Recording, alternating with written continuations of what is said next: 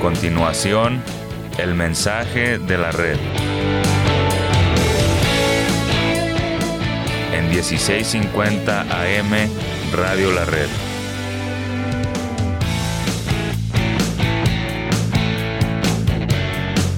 Compartiendo la verdad en amor.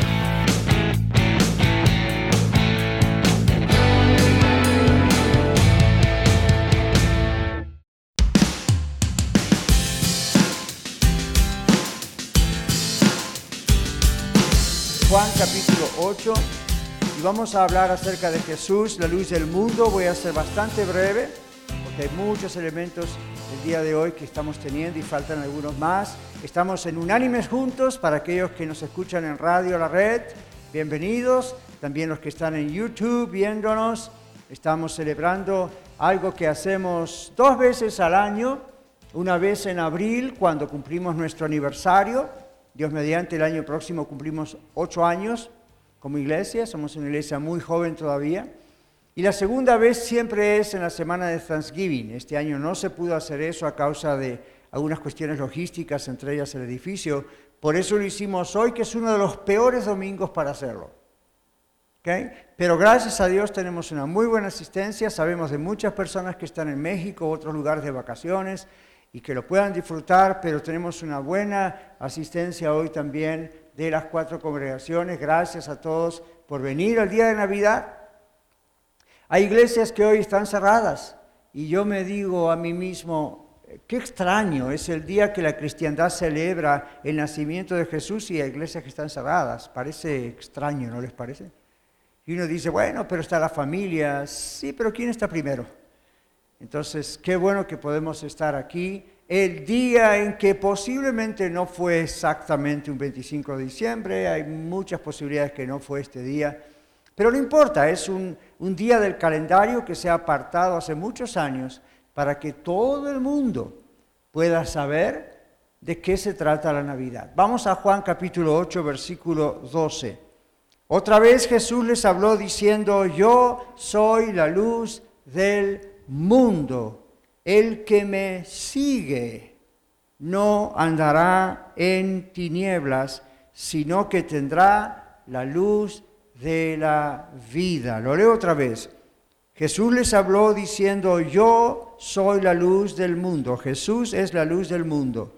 El que me sigue no andará en tinieblas, sino que tendrá la luz de la vida. Oremos juntos. Padre, gracias por tu palabra es verdad y ha resistido el ataque de 2000 años y ya solo eso es un milagro de que aún tengamos en nuestras manos, en nuestros teléfonos, tu palabra. Y tú eres la luz del mundo, Señor, y pedimos que tú ilumines aquellos corazones que aún como nosotros tiempo atrás, corazones en tinieblas, tú puedes darle la luz que eres tú, en el nombre de Jesús. Amén. Bueno, hoy estamos aquí para declarar que Jesucristo es el mismo ayer, hoy y por los siglos, y que Él es Dios. Jesús declaró, como hemos leído juntos, yo soy la luz del mundo. Y luego dice, el que me sigue. Vamos a ver por qué Él es la luz del mundo. Vamos a ver qué significa que seguimos a Jesús y no andaríamos en tinieblas, sino que tendremos la luz de la vida. Miren, la primera venida de Jesús fue una venida muy humilde, como la que celebramos hoy, en un establo, en un pesebre. Fue exactamente como las profecías del Antiguo Testamento anunciaban que iba a ser. No vino con lujos, no vino a un palacio, no vino con riqueza. Vino de una manera muy, muy, muy pobre. Ya la misma venida de Jesús muestra la pobreza del mundo, del corazón de cada ser humano.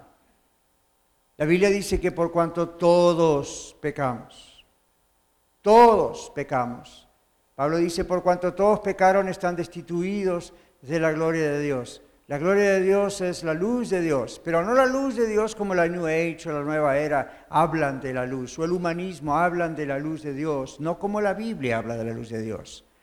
El Señor Jesús no es una luz que ilumina el camino, no es una guía de sabiduría. El Señor Jesús es Dios hecho hombre y vino para hacer la luz, para hacer luz en el corazón de cada persona que está sumido en el pecado. Ahora usted dirá, pastor, yo no soy tan mala persona. Yo no se lo discuto, excepto que la Biblia dice no hay bueno delante de Dios, ni siquiera uno. Si usted algún día conoce a esa persona, como yo a veces conozco esas personas que parece que son intachables, parece que no tienen nada demasiado grave, saben que son imperfectas, pero no hay mucho que decir de ellos, parece que todo lo hacen bien, parece que tienen una familia excelente o perfecta, parece que tienen muy buena salud física, gozan de buena salud mental y emocional, no tienen problemas de dinero, todo parece que está bien. Son personas educadas, no son mal habladas, creen en Dios, van a la iglesia. Y usted dice, esa es una buena persona. Y decimos, bueno, en términos humanos sí, pero Dios dice, no hay bueno ni siquiera uno. ¿Qué está diciendo Dios? Frente al estándar de lo que Dios exige, nadie califica. ¿Y cuál es ese estándar? Los 10 mandamientos. Todo el Antiguo Testamento habla de estos mandamientos de Dios. No te harás imagen ni semejanza de nada que esté arriba en los cielos ni debajo de la tierra, no te inclinarás a ellos ni las adorarás. Jehová Dios es un Dios fuerte y celoso. Y luego sigue, ¿verdad? Hay mandamientos que tienen que ver directamente con Dios, mandamientos que tienen que ver con Dios en la relación unos con otros, y siempre todos fallamos. Siempre. No llegamos al estándar de perfección. ¿Por qué? Porque vivimos en oscuridad. Vivimos en un mundo que está cubierto de oscuridad. Y no estoy hablando de si hay sol o no hay sol, usted sabe eso. Espiritualmente hay darkness, hay oscuridad. Si usted dice, si Dios es amor, ¿por qué permite que haya guerras en el mundo y mueran niños, hay un accidente? Y no le eche la culpa a Dios. La Biblia dice que Dios no creó así el mundo. Pero desde el momento que pecaron, Adán y Eva, dieron entrada a este darkness, a esta oscuridad, al pecado. Un día Dios va a hacer justicia, un día Dios va a hacer todo nuevo, mientras tanto Dios no lo hace. Y usted dice, ¿por qué no, pastor? Porque Dios sigue dando oportunidad para que más personas se arrepientan y sean salvos de la condenación eterna. Los cristianos a veces somos un poco egoístas, ¿no? Porque decimos, Señor, ven ya mismo. Y sí, la Biblia dice que debemos orar, ven Señor Jesús. Y al mismo tiempo, la Biblia dice, bueno, el Señor no retarda su promesa como algunos piensan. ¿Dónde está la promesa? ¿Cuándo va a ocurrir? El Señor dice que lo está haciendo para que más personas vengan al conocimiento de la verdad. Para que usted y yo tengamos más tiempo para orar por esas personas. Para que la iglesia siga avanzando y predicando el Evangelio. También a esas personas. El mundo está envuelto en una oscuridad que solamente el Señor puede hacer que entre la luz, penetre su Evangelio. Él es el Evangelio. Él es las buenas noticias. Él es Dios. Entonces aquí Jesús dice, yo soy la luz del mundo. Más adelante dice que nosotros somos la luz del mundo y que una ciudad sentada sobre un monte no se puede esconder. ¿Cómo es posible que la iglesia, los creyentes, seamos la luz del mundo? Simplemente porque alumbramos con la luz del Señor, que el Señor vive en nosotros. Pero recuerde, no es New Age, no es nueva era, no es una luz extraña que tenemos dentro, no es una fuerza extraña, no es una sabiduría extraña, no. Es la presencia de Dios, es la predicación del Evangelio, es la transformación de Dios en nuestras vidas. Así que estamos aquí en esta tarde para declarar eso. El Señor Jesucristo vino, Él es la luz del mundo, Él vino a nuestras vidas, Él primero limpió nuestro corazón y Él quiere limpiar el tuyo. El Señor Jesús dice, el que me sigue no andará en tinieblas. Observe que no dice simplemente el que cree en mí, en otros textos dice el que cree en mí, pero hay gente que no comprende lo que significa creer en Jesús. Piensan que creer en Jesús es, bueno, sí, por supuesto creo en Él, hay registros históricos de que Él existió, aún fuera de la Biblia. Eso no salva a nadie, digo siempre, ¿verdad? El que cree en Él. Cuando Jesús dijo el que cree en mí es, ¿quién es Jesús para ti? ¿Quién es Jesús para usted? Pregúntese eso. Who is Jesus for me? Esa es la pregunta. ¿Es un personaje histórico? ¿Es un ángel que bajó del cielo? ¿Medio hermano espiritual de Satanás, como dicen los mormones? ¿Un ser creado por Dios? ¿O es Dios hecho hombre? La Biblia dice es Dios hecho hombre. ¿Cuántos de ustedes quisieran orar simplemente a un hombre, por más especial que hubiese sido? ¿Cuántos de ustedes quisieran haber puesto su confianza para una vida eterna que no acaba nunca en un hombre? Yo no, en un simple hombre, no. El Señor Jesús descendió del cielo, se hizo hombre, hoy estamos celebrando eso en Navidad, ayer también. ¿Y para qué? Para habitar entre nosotros, vivir una vida perfecta, cumplir todos esos mandamientos, cargar con nuestros pecados, pagar por nuestros pecados y ofrecernos el perdón de Dios. Y la Biblia dice, eso es creer. Y creemos en Él depositando toda nuestra confianza en lo que Él hizo en la cruz y quién es Él para haber llegado a esa cruz. Y cómo al tercer día venció la muerte demostrando quién es Él, Dios. Ni la muerte pudo detenerlo. Miren quién usted está poniendo la fe. Miren quién usted está creyendo. Usted quizás se pregunta, ¿por qué Dios en vez de sacrificarse a sí mismo, sacrificar a su Hijo, por qué no envió un ángel? Como dijimos mensajes atrás, un ángel es un ser creado, es un ser finito, es un ser poderoso, pero al mismo tiempo limitado. El Señor mismo tenía que hacerlo, no había otra alternativa. La palabra de Dios dice que la paga del pecado es muerte, mas la dádiva o regalo de Dios es Cristo Jesús. Dios nos ha dado ese regalo. Hoy en día mucha gente entrega regalos unos a otros. Anoche quizás algunos de ustedes, otros esta mañana. ¿Cuál es la idea de los regalos?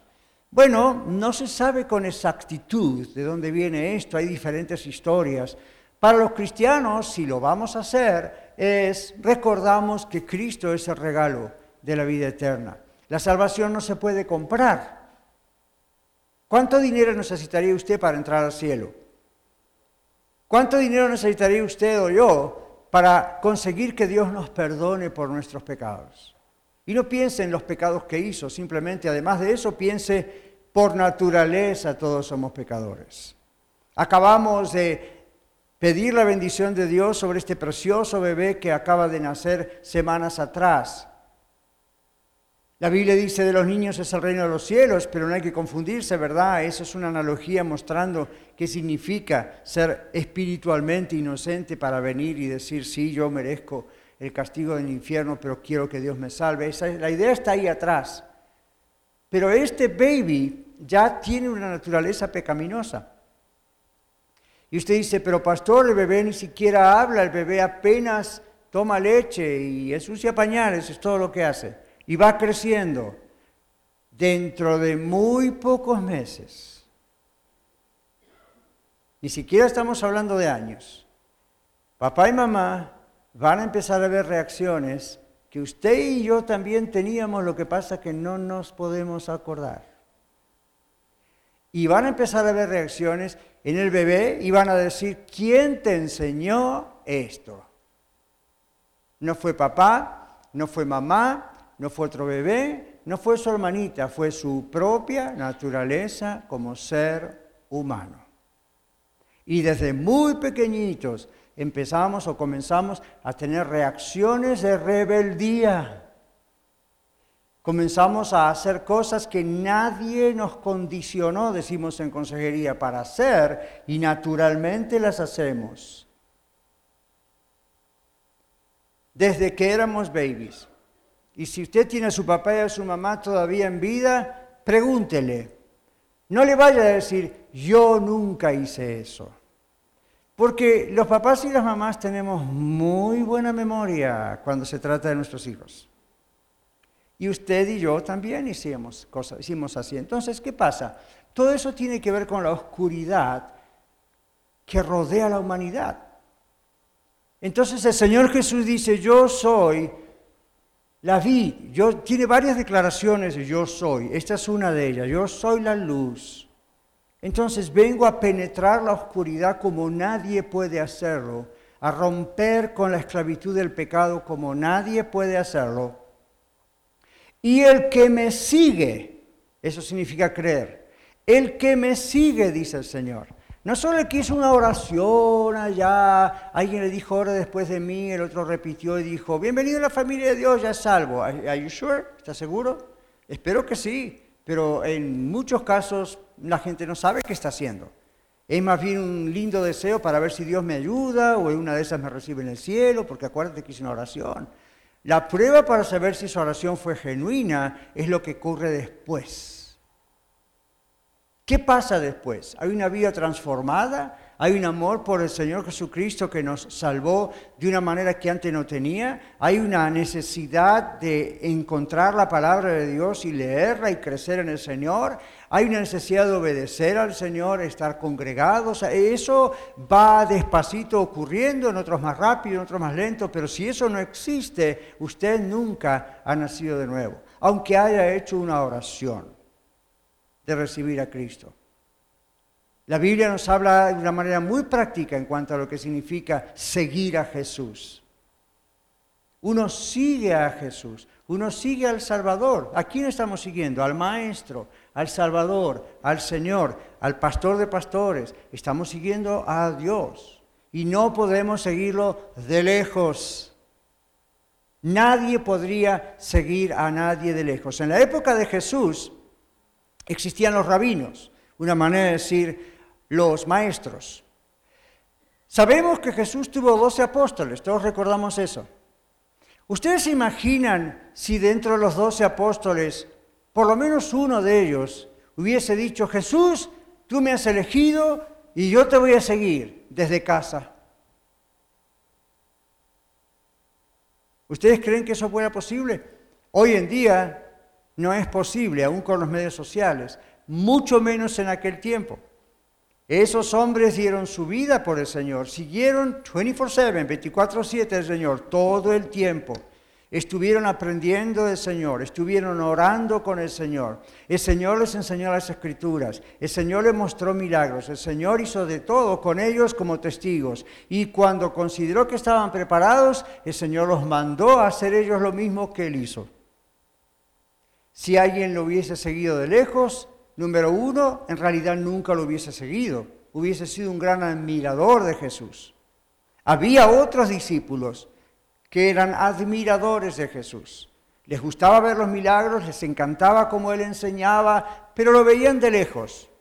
No les convenía. Entonces, Jesús estaba entre medio de ellos, Él es la luz. Físicamente Él estaba allí y no todos lo siguieron, aunque muchos creyeron en Él, dice la Biblia. Cuando Jesús apretó un poquito más la situación, la Biblia dice muchos lo dejaron porque tenían miedo de las consecuencias. Los verdaderos discípulos del Señor son aquellos que no solamente vieron la luz, sino que siguieron la luz de Jesús.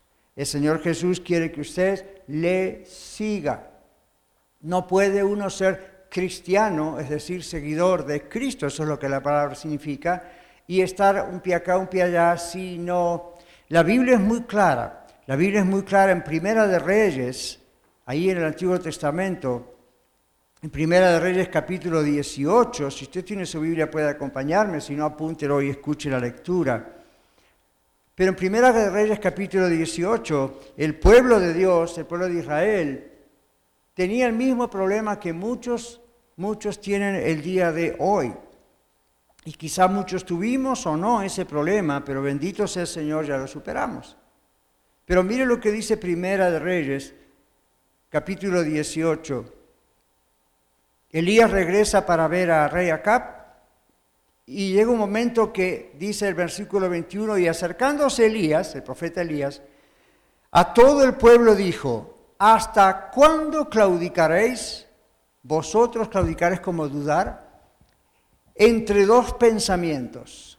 Si Jehová o el Señor es Dios, síganle. Y si Baal, un ídolo de aquel tiempo, Id en pos de Él. Observe el lenguaje. Id en pos de Él significa síganlo. Si Baal es Dios para ustedes, dice la Biblia, síganlo a Baal. Hoy en día tenemos una variedad de Baales. Y quizá usted dice, yo no me inclino a ningún Baal, yo no me inclino, pastor, a ninguna imagen.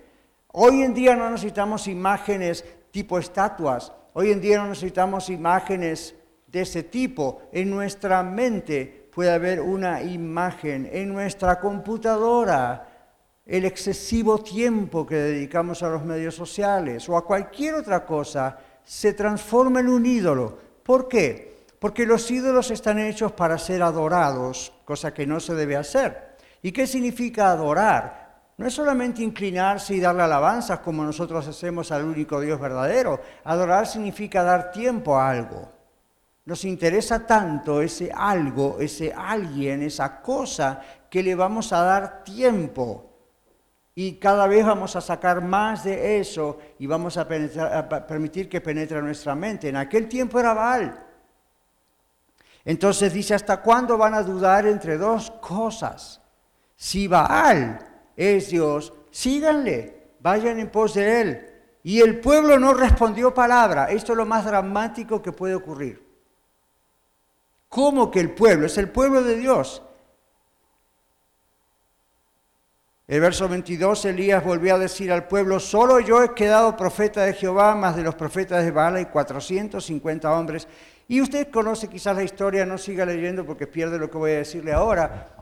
Pero aquellos profetas de Baal hicieron, ya conoce la historia, gran sacrificio, pidieron bajar fuego del cielo, lo que había desafiado Elías que tenían que hacer. Eso no ocurrió.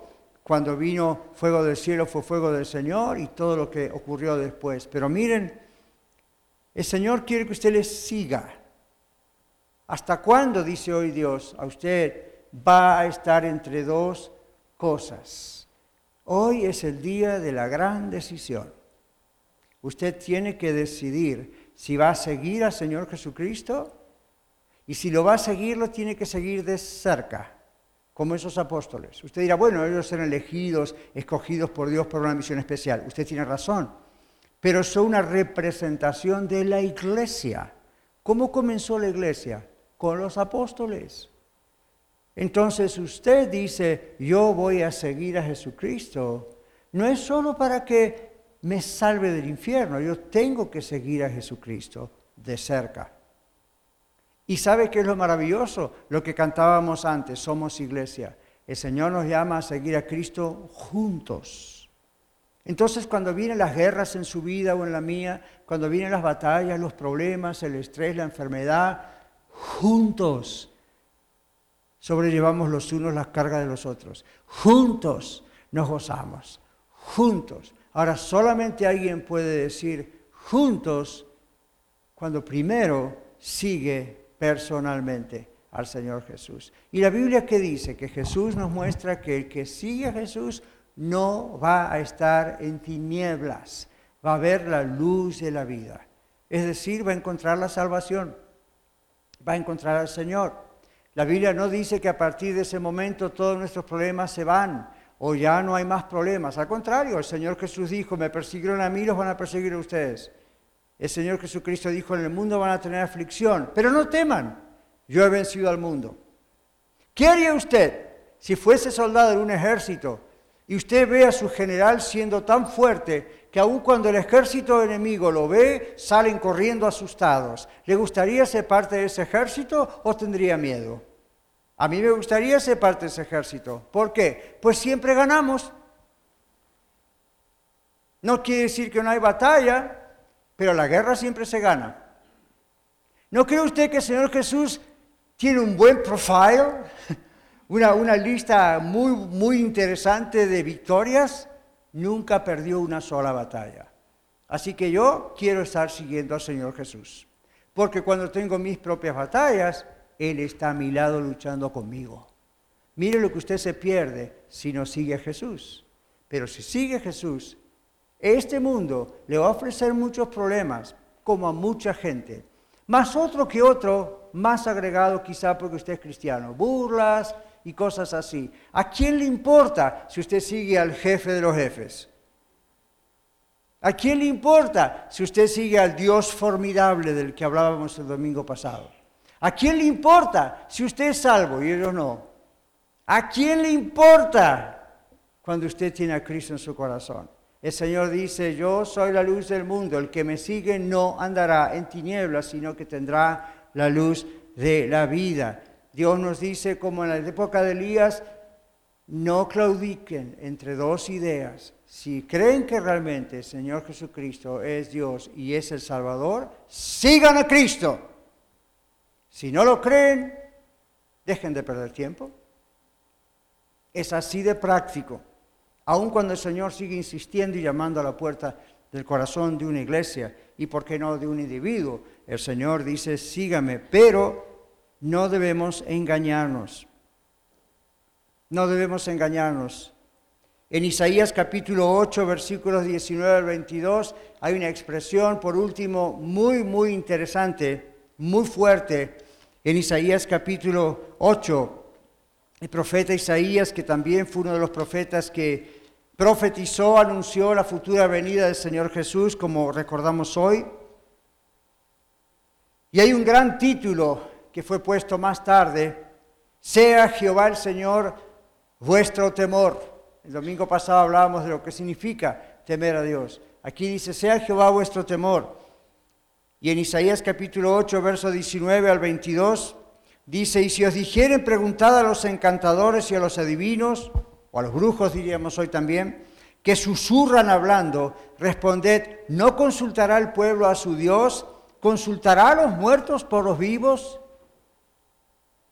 A la ley y al testimonio, si no dijeren conforme a esto, escuche esta expresión, es porque no les ha amanecido.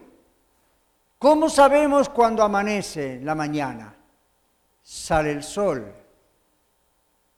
Esa es otra figura de lenguaje que el Señor usa para decir, yo soy la luz del mundo. Si no me sigue, nunca amanecerá en tu vida, la vida. Pero si me sigues, la luz vendrá a tu vida. Así que aquí hay otro texto. Y aquí hay un desafío y otra pregunta muy grande. Y pasarán, dice, por la tierra fatigados y hambrientos, los que no les ha amanecido el Señor.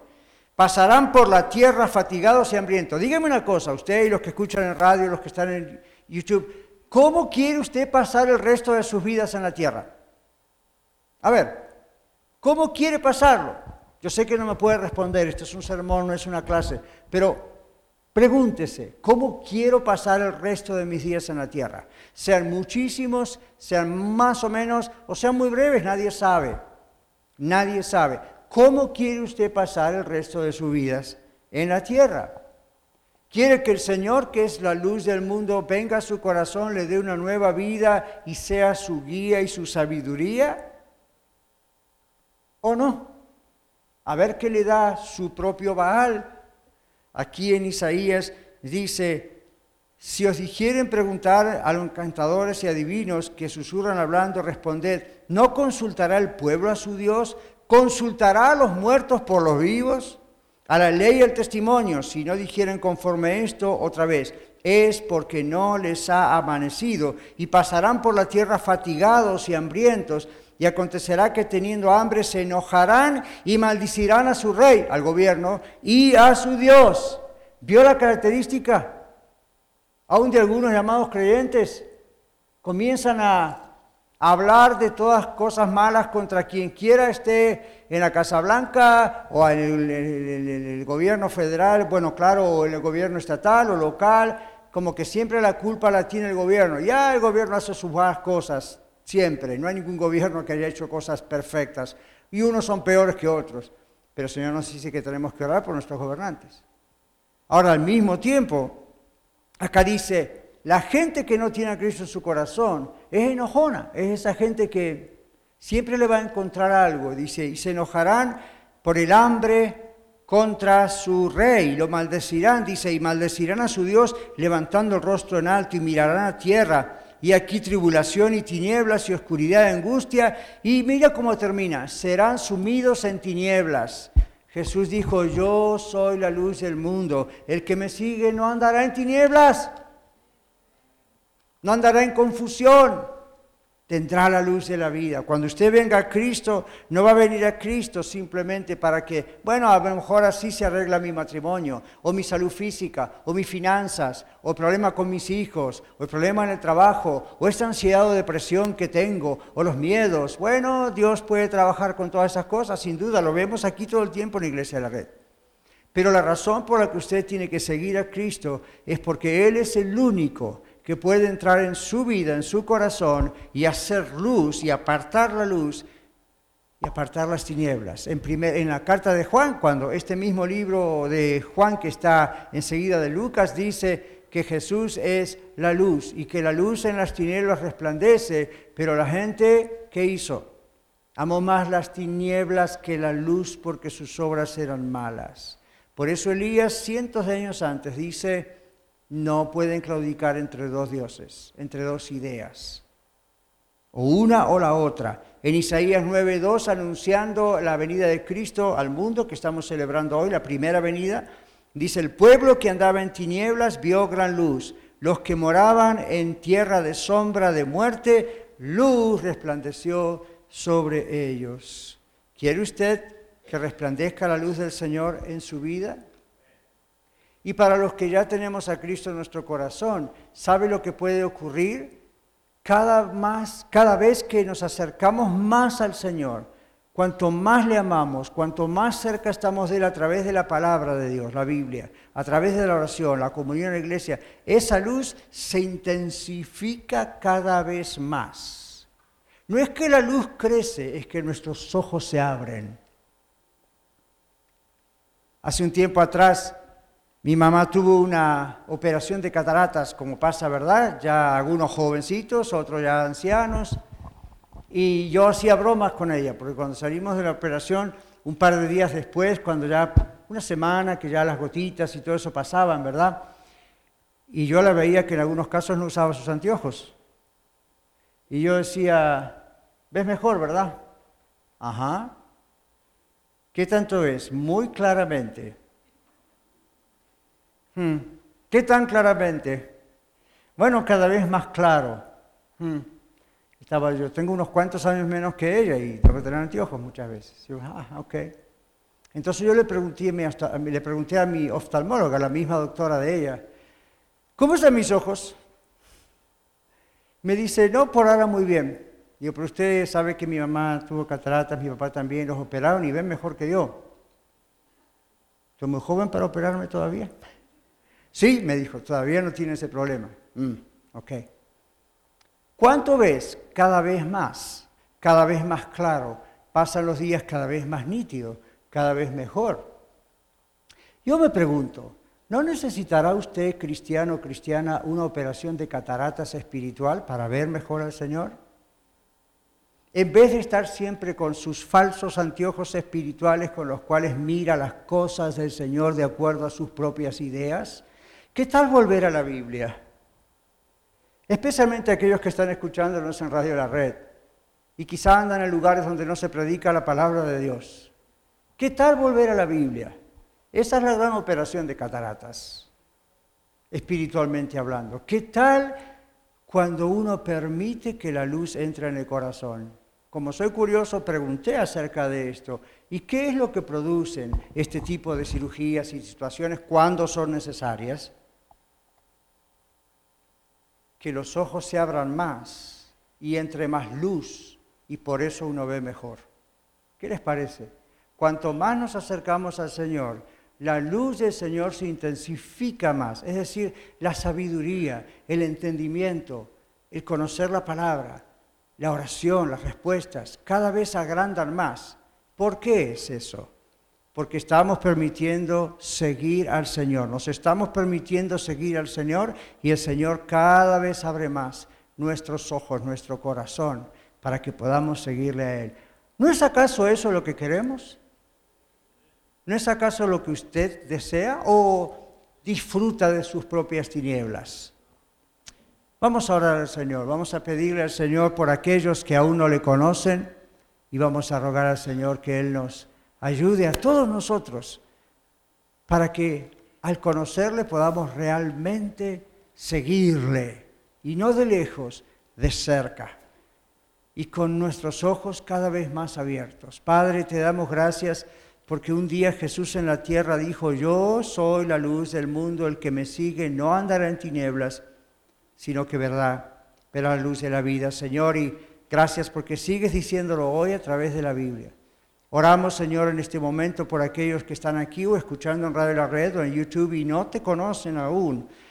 De oídas, tienen información, van a la iglesia o de vez en cuando tienen una idea del mensaje del Evangelio, de quién eres tú, pero nunca te han seguido, nunca han tomado la decisión de seguirte, como todos nosotros en un tiempo. Y hoy nos arrepentimos a veces de pensar, ¿por qué no lo hice antes? Pero hay un momento. Y este puede ser el momento. Pedimos, Señor, que abras los ojos, que abras el corazón. Pedimos, Señor, que abras la voluntad de seguirte. En el nombre de Jesús. Amén.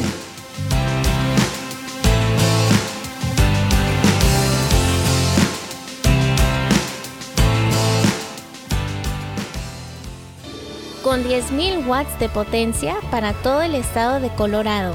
1650 AM KDJD Denver, estación de Red Evangélica de Denver. Radio La Red, compartiendo la verdad en amor. Oh, qué amor incomparable Jesucristo nos mostró cuando su preciosa sangre por nosotros derramó. De su amor, ¿quién no recuerda? ¿Quién no le adorará? Exaltado sea por siempre nuestro príncipe de paz. En el monte del Calvario, fuentes de infinito amor, aquel día se abrieron, oh, qué inmerecido don, cual gran río de lo alto, sin cesar su amor fluyó sobre el mundo, derramando paz, justicia y compasión.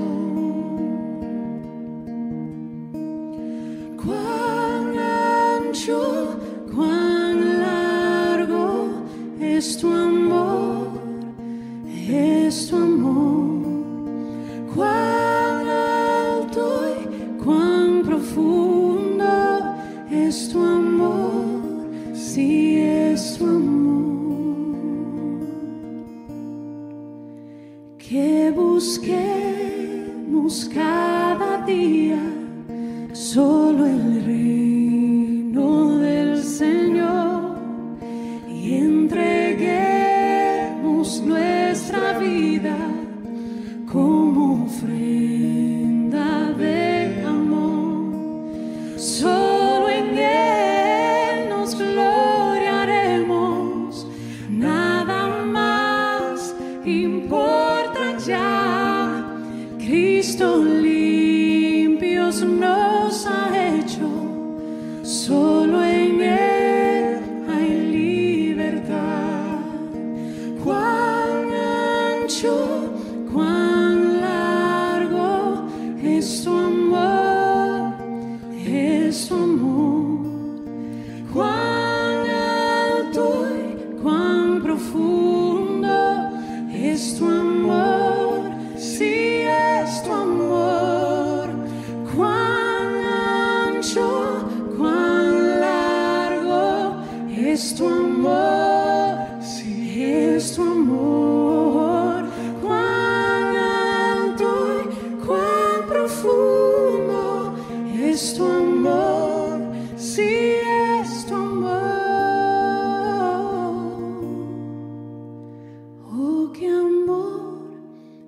incomparable Jesucristo nos mostró cuando su preciosa sangre por nosotros derramó. Compartiendo la verdad en amor. Radio La Red.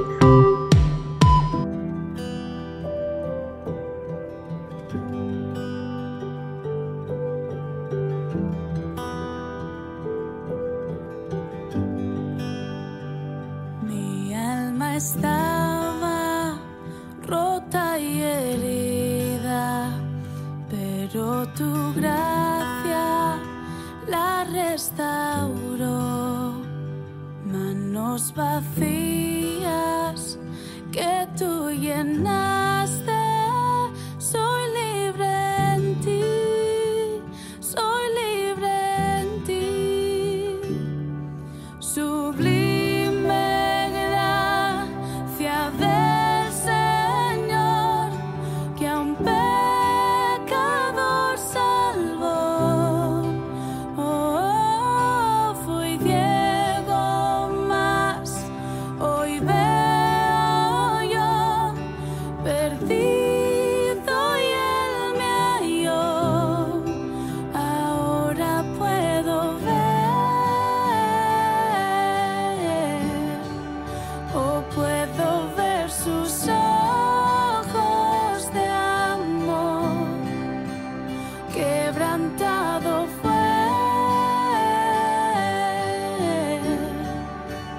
para darnos su salvación.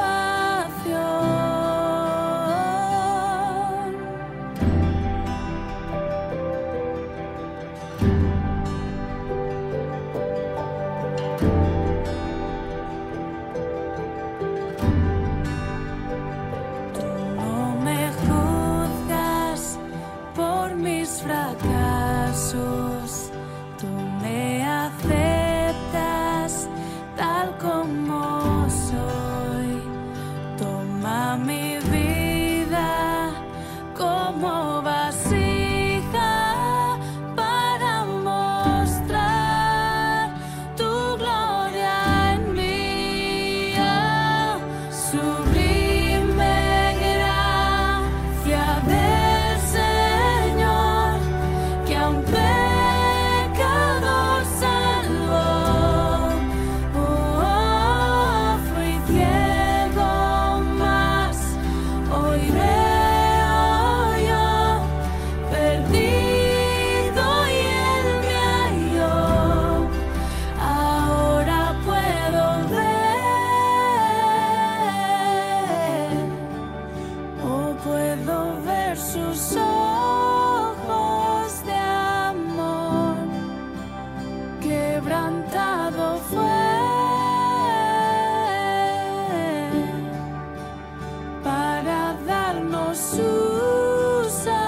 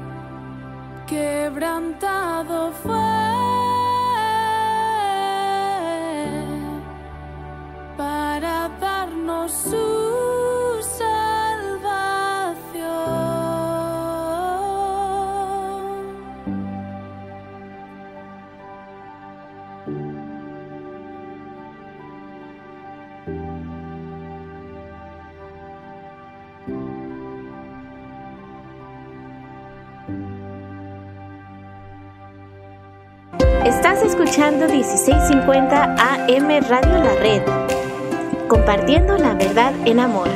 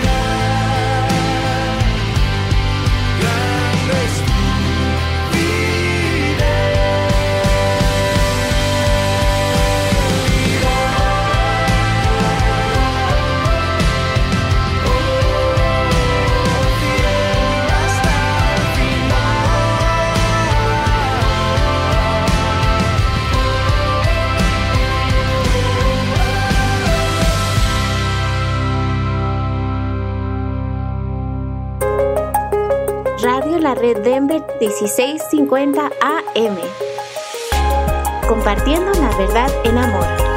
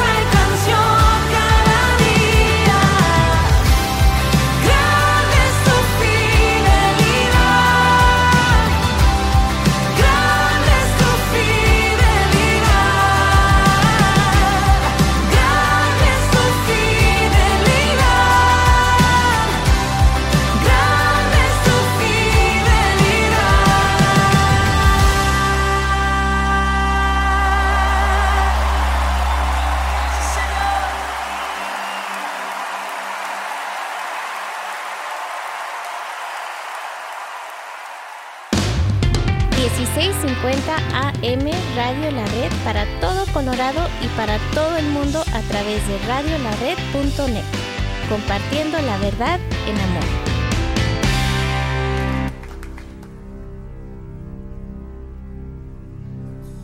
Con su sangre nos ha redimido para nuestro Dios. De todo linaje, pueblo, lengua y nación.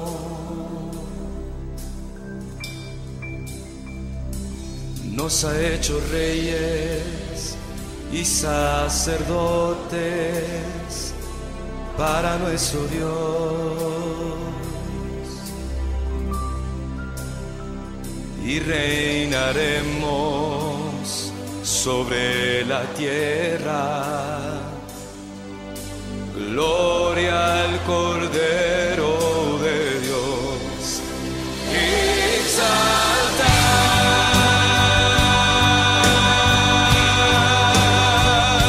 al Cordero de gloria.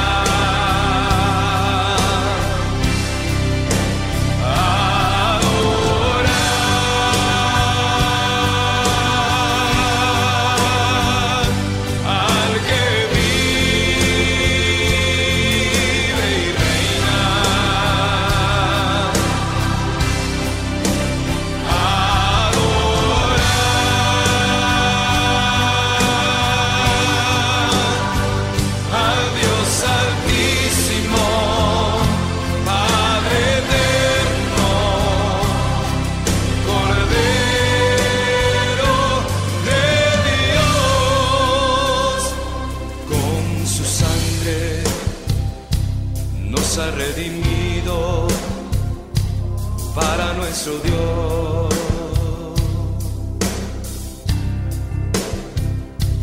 De todo linaje, pueblo, lengua y nación.